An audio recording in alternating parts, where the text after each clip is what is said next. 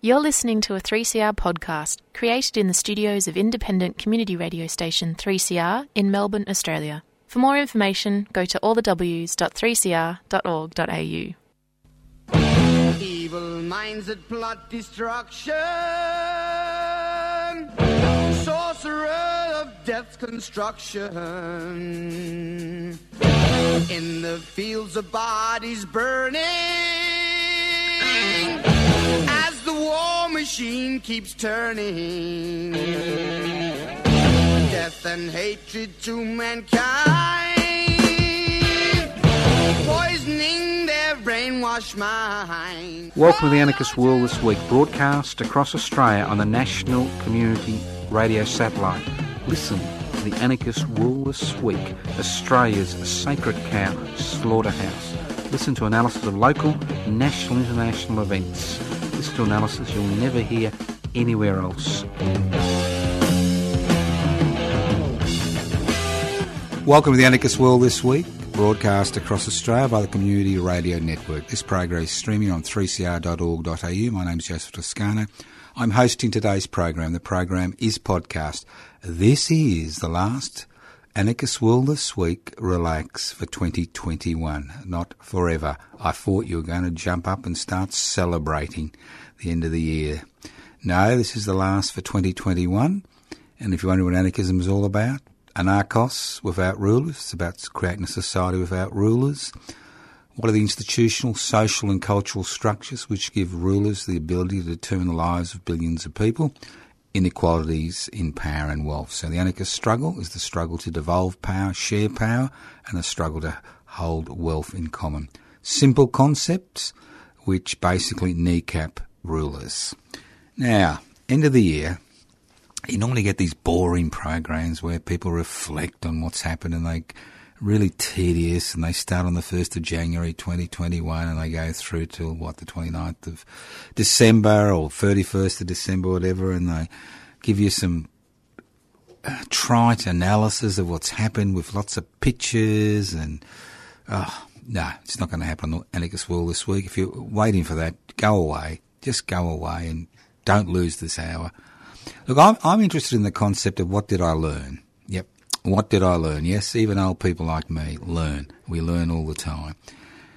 And I learnt a number of things, mostly unpleasant, about the human race, institutional structures, governments, oppositions, culture. And a lot of really interesting things 2021 highlighted, things that we normally take for granted. I think the most important lesson I learnt is, pandemic or no pandemic, capitalism marches on. That's right, it marches on. Now, I know a lot of people are concerned that governments are going to use the pandemic as an excuse to tighten regulations and surveillance and all that, but I've got some bad news for you. They don't need to. The government in Australia has had extraordinary power since the so-called terrorist threats 20 years ago. As I've said on a number of times on this program, that has occurred because Australia has no protection for the individual from the arbitrary exercise of state power constitutionally. So what it means is we're about the only Western parliament, it likes to call itself democracy, that can remove rights and liberties through regulation as well as legislation because there's no constitutional protection. There's no constitutional protection to freedom of speech, freedom of association,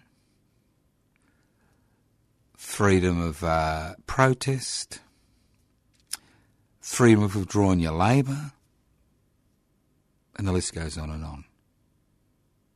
Because if there's no constitutional protections, it means that Parliament, which is elected by the people, can, if there's a majority in both houses of Parliament, pass any legislation it likes without recourse to the High Court to make a ruling regarding protection of the individual or minorities or even the majority. None whatsoever. And although we've had 2 years of pandemics and a number of restrictions, which I support, and you know that I support these restrictions, there have been no constitutional challenges in the High Court of Australia regarding the state's government and the Commonwealth government's ability to introduce mandates and restrict people's movements. So this is not something new. This is something that's been in place since Federation 1901. This is nothing new. What is new, that as a result of the Islamic fundamentalist threat about 20 years ago, that legislation has been passed through Parliament in Australia, which does more than prevent you from opening your mouth or protesting, but allows you to be arbitrarily detained because you may have information which may assist the authorities with their investigations.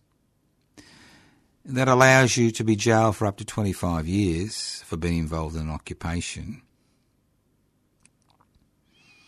That allows you to be jailed if you act in a health capacity overseas in a war zone. That's not authorised by this particular government. That allows you to be jailed for up to 7 years under this legislation if you refuse to answer questions. So all those people have been jumping up and down regarding, the right not to wear a mask or not to have an injection. I should think again, because they weren't out on the streets 20 years ago. It was almost impossible, considering the terrorist hysteria in this country, to actually raise this subject in any forum, let alone a mass forum. So what I've learnt is that what was law 20 years ago is law today. So that's actually not a new lesson. That lesson's been reinforced. Now, the other lesson that I've learnt is that although the current Morrison-led coalition government is all about individual liberty, that's right, I almost choked on the word, individual liberty, when it comes to questions of individual liberty, the coalition is only interested in individual liberty if it allows sections of society to maximise profits at the expense of the community. They're talking about the liberty to exploit. Now, I've learnt a very important well, I haven't learnt this lesson. It's a lesson I've known, which I'm sure you know, but I'd just like to make it in black and white. I've learnt a very, very significant question in 2021. I mean, not question, but significant facts. And these are based on the concept that you and I have rights in law. We don't have rights in law. The only rights in law we have is the rights that Parliament is willing to give us today. It's not an exaggeration to say that if both houses of Parliament pass legislation to say that all blue-eyed 2-year-olds should be interned because they're the spawn of the devil, that constitutionally there'd be no protection against the internment of 2-year-olds. I know it sounds ludicrous, but I can assure you that if a High Court looked at that question, they'd be very, very, very, very hard-pressed to find an implied right to freedom for anybody. I mean, the situation has become so ridiculous that about 20 years ago the High Court found an implied right to freedom of speech only during election periods, because you couldn't have an election without freedom of speech, could you? And the other thing I've learnt is that in a capitalist society, one based on private investment for private profit, everything is a business opportunity. Everything. Everything is a business opportunity, supply and demand. Everything. And if we didn't have public institutions and public health facilities in this country to provide universal health care, that people will be dying in their thousands. Tens of thousands. Because access to healthcare would have only been available to those who had the resources, as we saw in India when they were struggling to access oxygen, to those who had the money to buy the best healthcare system you can buy. So I learnt in 2021 the power of money. I learnt how governments can be manipulated and pressured to provide resources to the rich and powerful at the expense of the rest of the community, because all resources are limited, obviously. You know that, and I know that. And that lesson was brought home to me when the JobKeeper and JobSeeker program was brought in, and $38 billion, that's B, billion dollars, was given to corporations and businesses around this country who actually made a profit out of the pandemic. They didn't close down, but they were given the money. And the fascinating thing was there was nothing in the legislation which allowed the government to reclaim that money. And apart from shaming those particular corporations, and you couldn't shame them in the majority of cases because the government refused to hand over the names of those corporations and how much money they'd pocketed, which they weren't entitled to. At the same time, don't forget how this government has made its presence known by saying that we are here to protect the taxpayers' money as far as the social security is concerned. We will introduce the cashless welfare card. We introduced robo-debt to ensure that, people on social security benefits that are below the poverty line don't rip off the system, and we will use every means at our disposal to recoup that money for the taxpayer. But when it came to the $38 billion, which just happened to materialise on the banking statements of some of the richest corporations in this country, which allow them to make profits, although they were closed during the pandemic, the government said, there's nothing we can do about it. We're not going to tell you who got the money.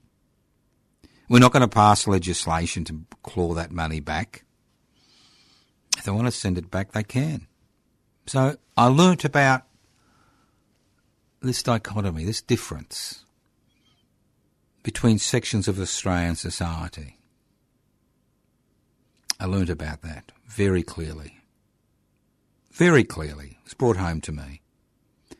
The fact is, although we're in the midst of a pandemic, which continues to smoulder on, the fact is some people have done very well, not through their efforts, but through taxpayers' dollars which have been given to them by the government. Could you imagine how many hospitals you could build and fund with $38 billion? Could you imagine how many quarantine centres you could set up with $38 billion? Could you imagine how many rapid antigen testing kits you could give away to those who needed them with $38 billion? The mind boggles when you think about it. The mind boggles. $38 billion, that's 38 times $1,000 million. That's a lot of money. Now, what else did I learn? I learnt, and I think this is the major lesson I learnt, or the most important lesson I've learned, because those lessons we know. We know those lessons. They happen regularly. But the lesson I learnt was how inadequate a private investment for private profit ethos is when it comes to dealing with a health emergency. I saw the fiasco that occurred as a result of private corporations being given the right to vaccinate people. We saw the fiasco which occurred when governments at the state level were giving away money to the private sector to organise hotel quarantine facilities. I saw the fiasco which occurred when the private hospital sector was told that they may have to deal with COVID-19 if it got out of hand. So I learned a big lesson. In an emergency, whether it's a health emergency, an economic emergency, you cannot rely on the private sector to solve the situation. All the private sector does is profit from the situation. I learnt that you need government regulation in order to address issues, that you need public institutions and public services to overcome the challenges which are raised during a pandemic. I learnt that. And I learnt the hard way. I learnt that. So if you think a private investment for private profit model is going to resolve any issues during any emergency, whether it's an economic emergency, a defence emergency, a health emergency, think again. Ultimately, it's the collective wisdom and the collective energy and the collective power and the collective financial ability of the community which is the only force which can deal with an emergency. Capitalism is there to take the cream off the milk. It scoops off the cream in buckets. And if you look at private institutions which are owned, which provide essential services, you will find that many of these private institutions cherry pick what residents they have. They cherry pick what patients they see. And it's only those that are profitable they will treat, and the others can be shunted across to the public sector at the taxpayer's expense. Not that the private health care sector isn't at the taxpayer's expense, because over $6 billion per year is given to the private health insurance industry to provide partial cover for about 40% of the population, maybe 42%. So that was a big lesson. It reinforced the necessity for public institutions. And nothing highlighted this than the kerfuffle that occurred when this country was trying to obtain vaccines. Australia is one of the most innovative countries in the world as far as medical research is concerned. We have many public institutions which carry out extraordinary research in the health field. But we don't actually have any public facility which manufactures vaccines in this country. The Commonwealth Serum Laboratory was privatised in the mid-1990s by Mr Keating, one of his great achievements. I think the country recouped about $290 million, sold in the shares at about $2.60. Current price of our CSL shares around $300. So you can imagine the capital value of CSL. But the fact is that we had to go cap in hand to CSL and give them $1 billion to ensure that vaccines were manufactured in this country. And unfortunately for the federal government and the Australian people, the AstraZeneca vaccine had a few little issues. So that was almost $1 billion lost. Well, it is $1 billion lost. So it highlighted to me the inadequacies and the stupidity of public-private partnerships. And this has been reinforced with the Commonwealth and state government giving money to a private company to produce mRNA vaccines in Melbourne. And the fact is, we're not being told how much public money has been given because it's commercial in confidence. So here we have a failed public-private partnership with CSL and now a new public-private partnership where the public is taken to the cleaners while the private sector scoops off the cream. Extraordinary when you think about it. Just extraordinary when you think about it. The fact that we seem to have learned nothing. The rape of this country by various forces continues unabated. Continues unabated. And nothing highlights this more than the residential and commercial housing sector. Although a significant portion of the country was not working, what we saw was an average of a 20% increase in housing prices and residential prices and rental prices during the COVID-19 pandemic because of ability to access cheap finance. Now, you can't access cheap finance. I can't. But if you're buying a home, you may be able to temporarily access cheap finance. So we're now seeing the ridiculous situation of if you win Tats Lotto, which is about pretty rare. I think 6 or 7 people win it every Saturday in this country.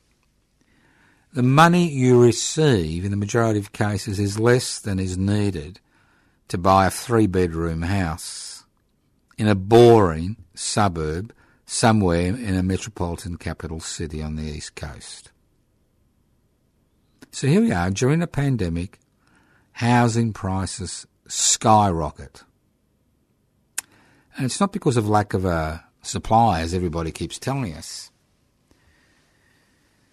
But the fundamental question is, it's a domination of the market by private investors who are using very low interest-free loans to acquire residential property, rent out that residential property and claim losses on negative gearing. It's beautiful. A ready-made recipe for an explosion in housing prices, but no government, or even the Australian people, they had this option at the last federal election, are willing to interfere with the ability of those with disposable income to continue to increase their disposable income at the expense of the taxpayer.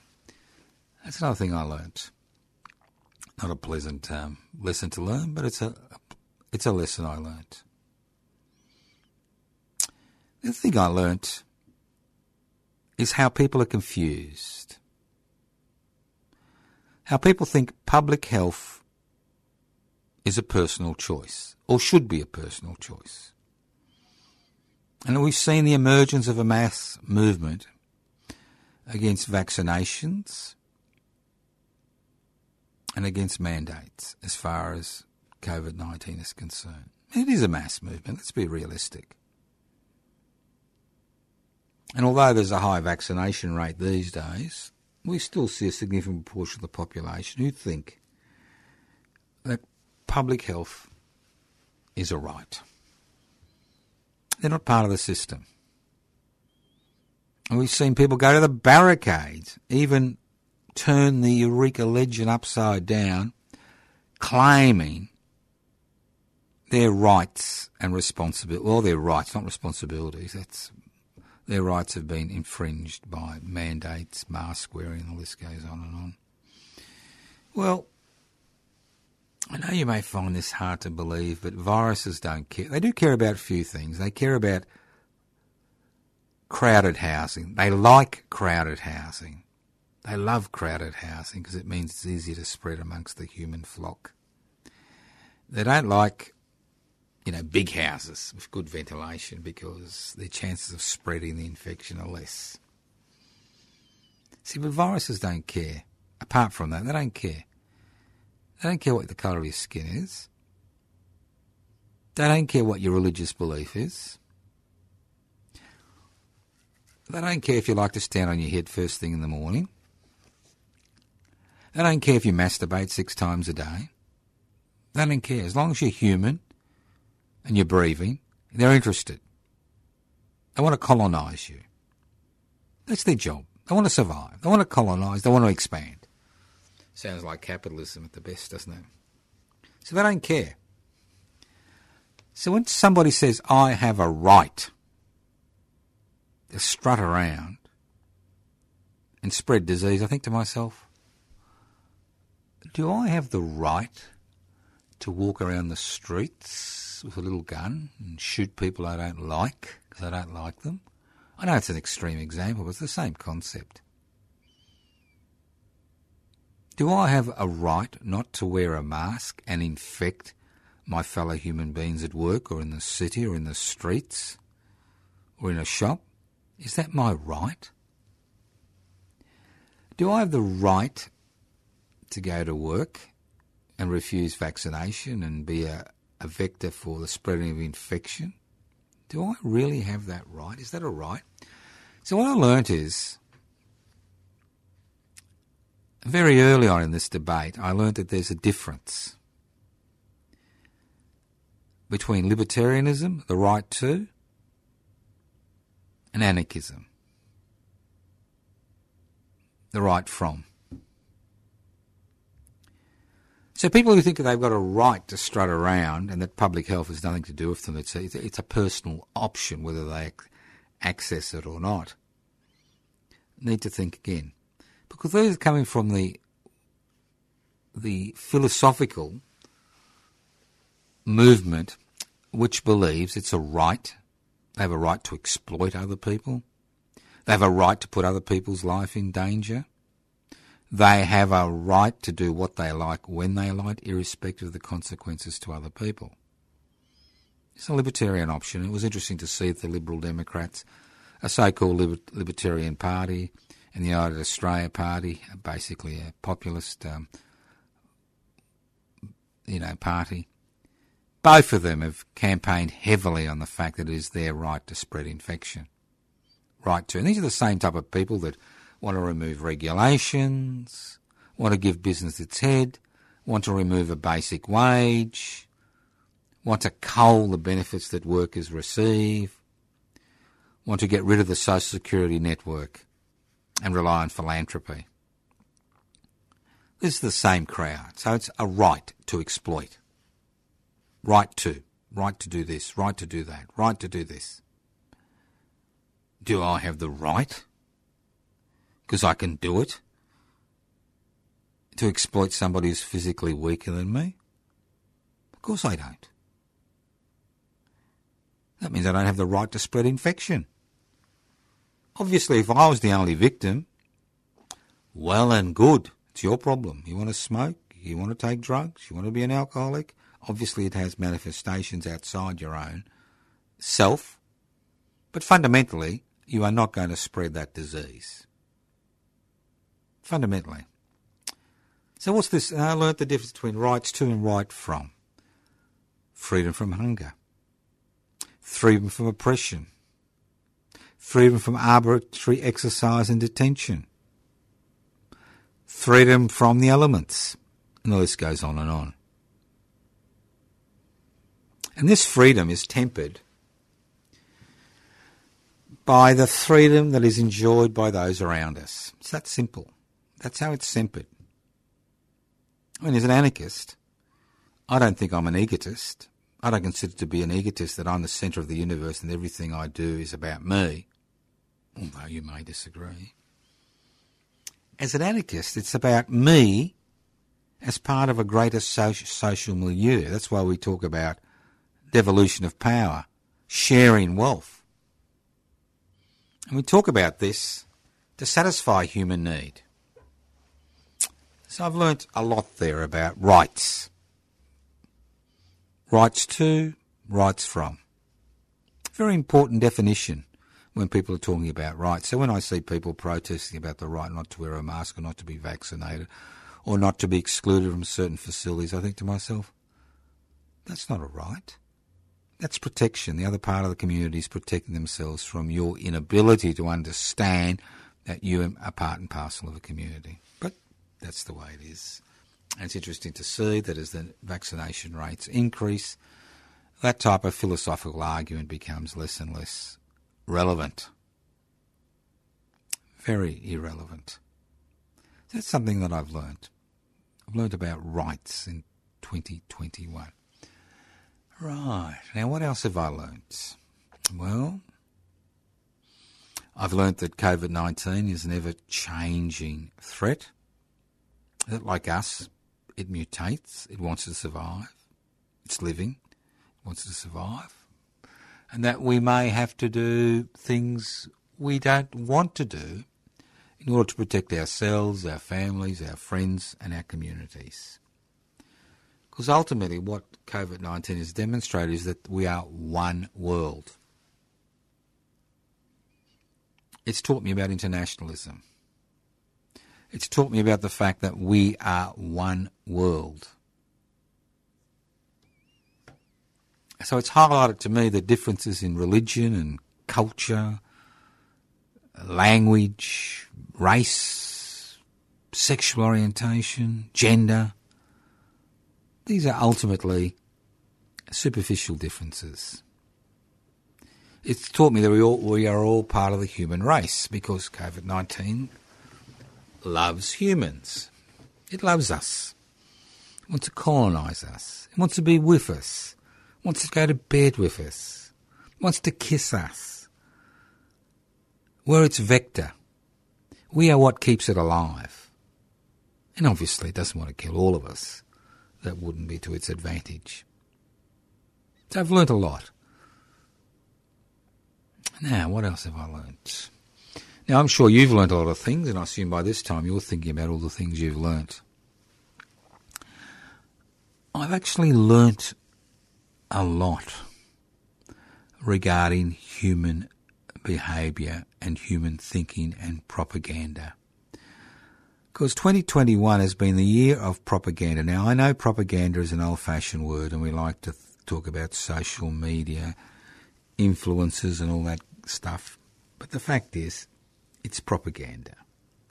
Ultimately, it's about pushing a particular viewpoint, making a particular viewpoint seem acceptable, reasonable.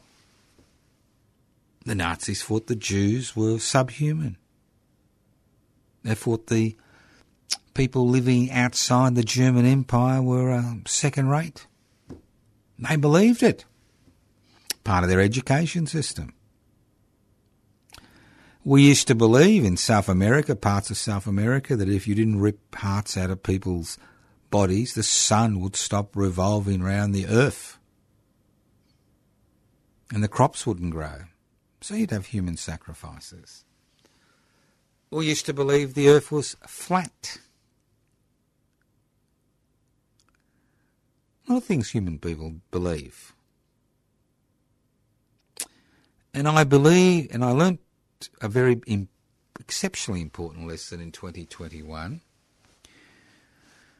that belief systems continue to dominate our way of thinking, that our way of thinking as human beings to a significant degree is not determined by reason and science and facts and figures, but it's determined by belief, culture, exposure to propaganda. And that's one very important reason to understand the phenomenon we now face of vaccination resistance. Not a big problem in Australia, but a huge problem in places like the United Kingdom and the United States, where almost 1/3 of the population are not vaccinated. Somehow thinking they will survive forever. So I've learnt that. Now, something else has been brought home to me during this COVID-19 COVID-19 pandemic in 2021 is how unsustainable the current business model is. The current business model in this country is not about following the award system and paying people decent wages for a decent day's work. The current philosophy, political and economically and culturally, has to bring people from other countries to this country to provide unskilled and semi-skilled workers at a non-unionised way and being given wages that are below the basic wage. So while that never-ending stream of guest workers came into this country, we were able to maintain this untenable business model. But now that the borders have been shut for almost 18 months, it's become an issue. There aren't enough Australians who are willing to work part-time in poorly paid jobs with no future. They're not willing to do it. And there aren't the overseas workers who've been kind of had a permanent residence passport dangled in front of their nose to come here on a student visa or some other type of visa to do the work that is basically won't pay your bills unless you make major sacrifices. I've learnt that. I've learnt that labour continues to be exploited in this country. I've learnt that. So I've learnt that. What else have I learnt in 2021? I've learnt that during a pandemic, resistance is difficult. While a movement developed, which was against vaccination and mandates, the ability of people like myself to organise counter-demonstrations or to get involved in other activities was neutralised because we understood that the threat posed by the pandemic, especially before vaccination was introduced, was so great that we were willing to suspend our activities. But that other section of the population wasn't. They saw it as a mechanism by which to extend their myopic viewpoints about a number of issues, where it's based on race or gender, sexual orientation. They came out of the woodworks, brandishing the banner of freedom. Quite extraordinary when you think about it. So I learnt that. The other thing I learnt, and was brought home to me, is how weak the trade union movement has become in this country. Less than 1 in 5 workers are now unionised. Most of those that are unionised actually are in government jobs, whether it's police, teaching, and the list goes on and on. And that as far as non-public service jobs are concerned, the unionisation rates are less than 10%. If it wasn't for the CFMEU, they'd be down to 1 or 2%. So I've learnt that history doesn't matter. It doesn't count. That our story as a people is irrelevant. That history starts today. It starts now. Anything that occurred before, a minute before you heard me, is irrelevant. It doesn't matter. It supposedly has no impact on our lives. And there are very few sovereign nation states in the world that have so much amnesia about their origins. And nothing highlights this more than Australia, where history starts every morning, like a Groundhog Day. It's not the same, but it starts every morning. It's what happens today that matters. Nothing else matters. The past is a foreign country. It's irrelevant. I've learnt that. That's the way that a settler society based on theft, rape and murder can continue to justify its existence in this country. That's not being negative. I'm just stating a few facts. What else have I learnt? I've learnt that we've got no manufacturing left in this country. Then when push came to shove and the container ships were empty, we didn't even have enough masks to provide rudimentary protection for the people of this country against COVID-19. We didn't have enough hand wash. It took a few months to get the local manufacturing back on board, but we did get that local manufacturing back on board. That we had become a totally import-fixated society. That we no longer produce or manufacture because it's cheaper to do it offshore, import it into the country and sell it at inflated prices. Much cheaper. Much cheaper. So I learnt about that. I learnt about the fact that we can't even respond to a piddling pandemic. Could you imagine how we would respond to the outbreak of war in this country?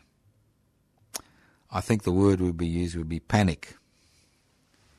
So I've learnt about that. It's another lesson I've drawn. The other lesson I've drawn, and it's been particularly, vociferous during 2021, is that you need a foreign enemy. Australia's always needed a foreign enemy. At the turn of the century, it was the Russians who were going to invade.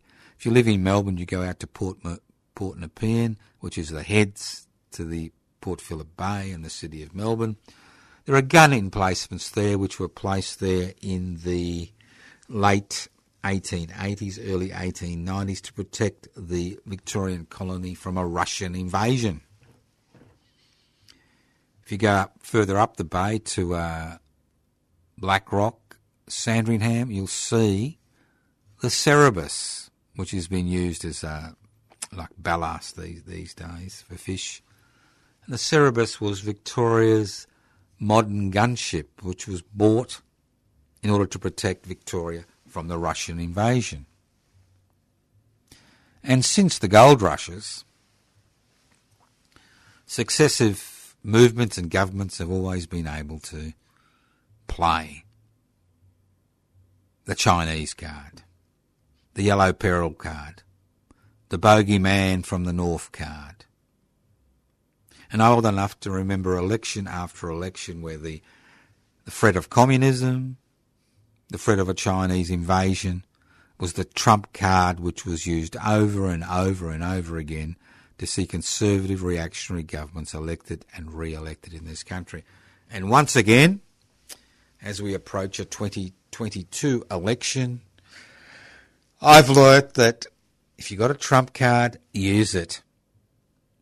Although there are over 1 million people of Chinese descent or Asian descent in this country, that's 1 in 25, we still continue to use the Yellow Peril as a dog whistle to those among us who think that the Chinese invasion is imminent. So I've learnt that. I've learnt the value of propaganda, and the more you repeat it, the better off we'll all be, you know.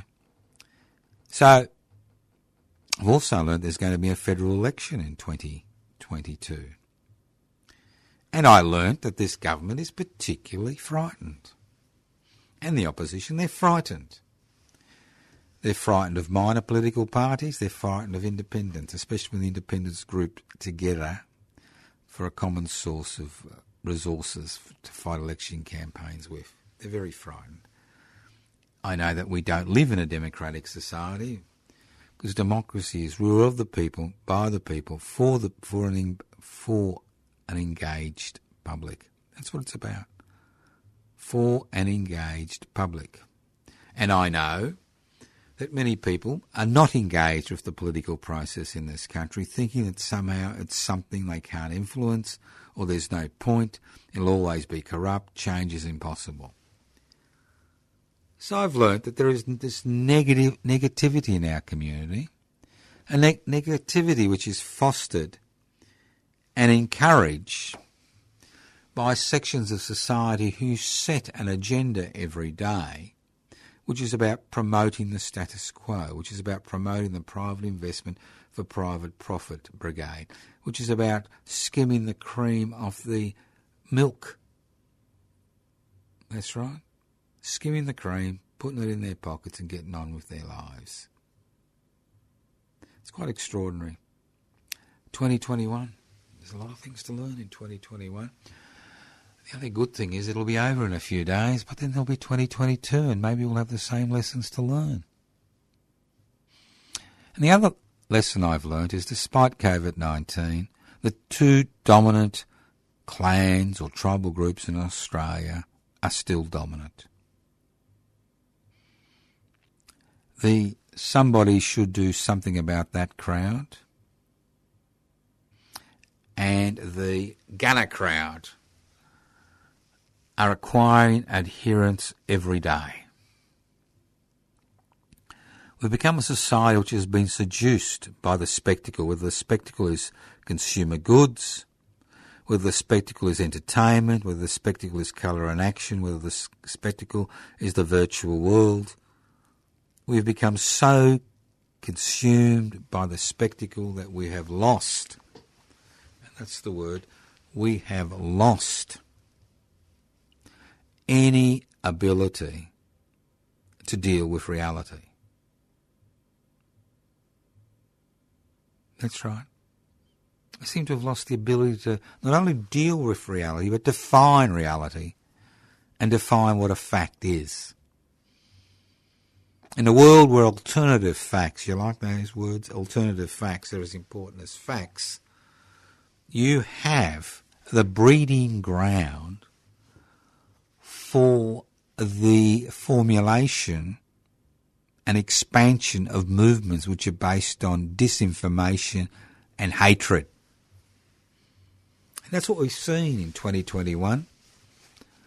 Movements that are based on disinformation and hatred coming to the fore.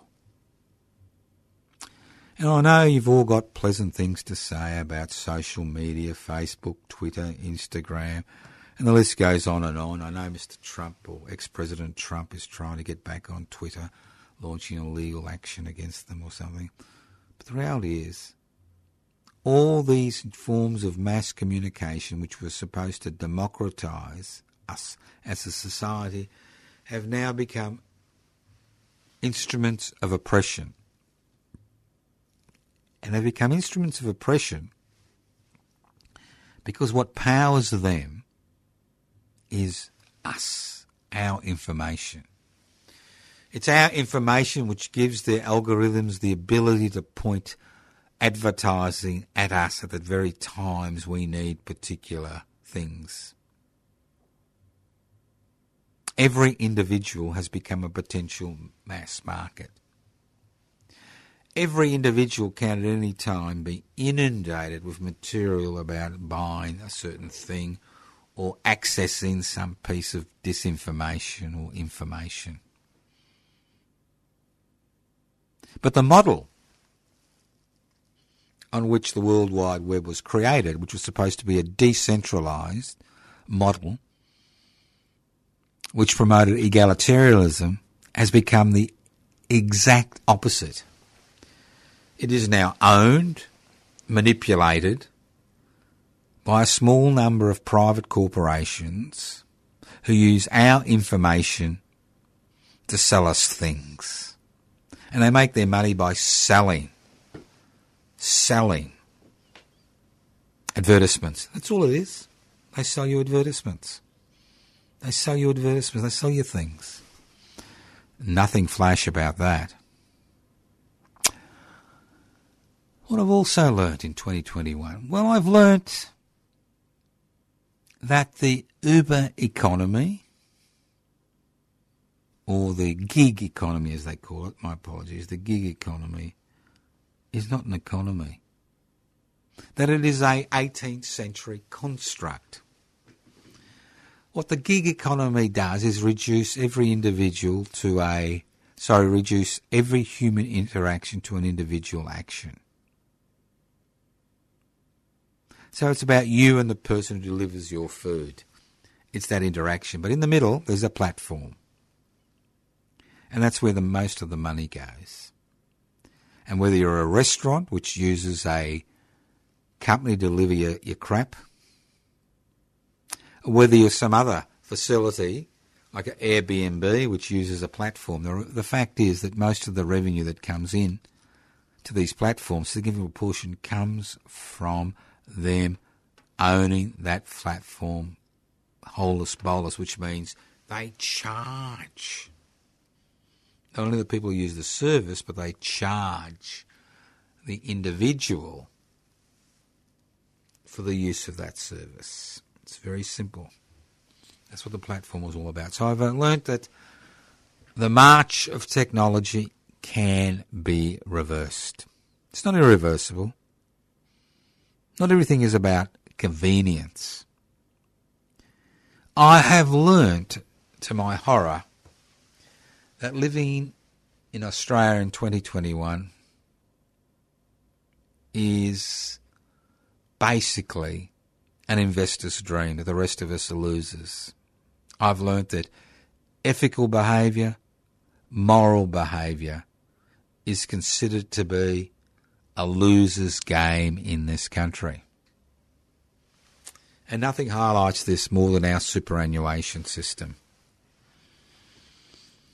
Now, superannuation is a 12 to 13% compulsory levy on wages. The richer you are, the more money goes into your superannuation account. The more money that goes into your superannuation account, the more loopholes you can use in the taxation system to maximise your nest egg when you retire. That's right, your nest egg when you retire. Maximise what's in that nest egg when you retire. Could you imagine that? And the poorer you are and the harder you work, the less money goes towards your retirement. That's right.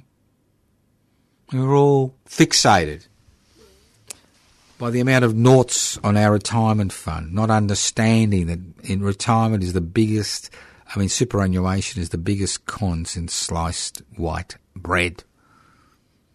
That's all about minimising the state's responsibility to its citizens and providing resources to the capitalist sector to expand their empire, and that's your superannuation money, which can disappear overnight during a time of a crash. No guarantees. No guarantees.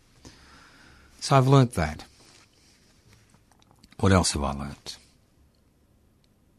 I've learnt that hope springs eternal. That's right. I know you've heard that before. Nothing original. There's nothing original in the Anarchist World this week. You should know that by now. There's nothing original. There's no thought that's original anywhere in the world. Everything has been said before.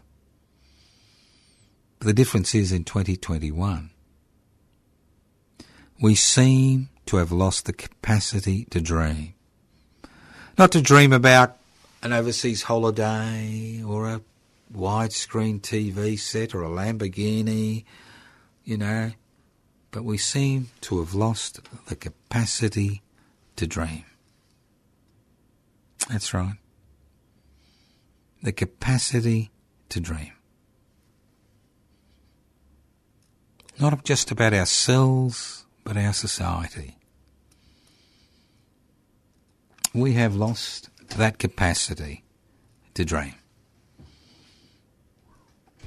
We have become so individualistic and egotistic that we no longer think we are part of a community, that we are part of something which is greater than ourselves and our immediate relatives. We have gone back to a 19th century construct where the state is there to protect the interests of those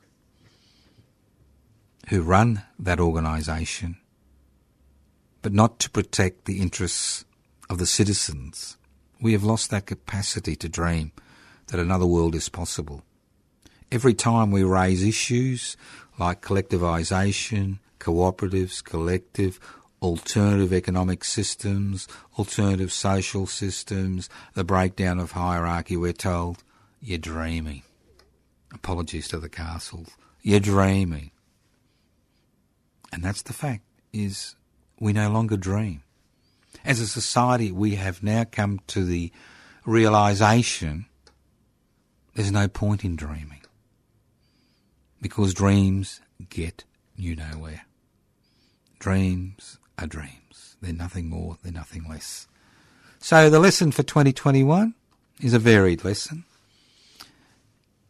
The fact is that ultimately the type of society we live in, to a significant degree, depends on our interaction with other people in that society, and how we interact, how we organise, how we challenge those who exercise power and control wealth. The less the challenges, the greater the concentration of power and wealth in fewer and fewer hands. The greater the challenges to their power and wealth, the greater the possibility for change. And what COVID-19 did in 2021 is reduce our ability as organisations to actually challenge that power. We stood back. We accepted that we had to make a greater sacrifice, individual sacrifice, for the sake of the community. We wore masks. We were vaccinated. We accepted mandates because we understood it's freedom from, not freedom to. We understood that. So that is the lesson for 2021. We are part of a greater social, cultural organism. We are not isolated individuals whose only purpose in life is to look after ourselves. We have a greater responsibility. Thank you for listening to the Anarchist World this week during 2021. Listen in next week. I'll do my usual first week program on the Tunnerminnerwait and Maulboyheenner. It's become a bit of a tradition. I think it's an important way to start the year, to educate people about this country's First Nations people and where we've come from and where we're going. Thank you once again for listening to the Anarchist World this week during 2021, courtesy of the Community Radio Network. Evil minds that plot destruction, sorcerer of death's construction. An analysis you'll never hear anywhere else. Anarchist World this week, Australia's sacred cow slaughterhouse, 10 a.m. every Wednesday. Listen to the Anarchist World this week for an up-to-date analysis of local, national and international events. Poisoning their brainwashed minds. Oh, Lord, yeah.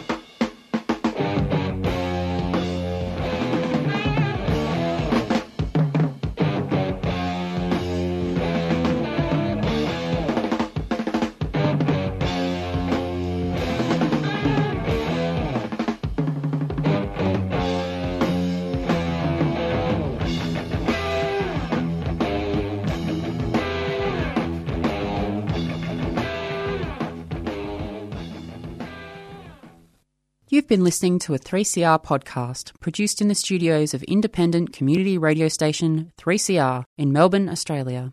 For more information, go to allthews.3cr.org.au.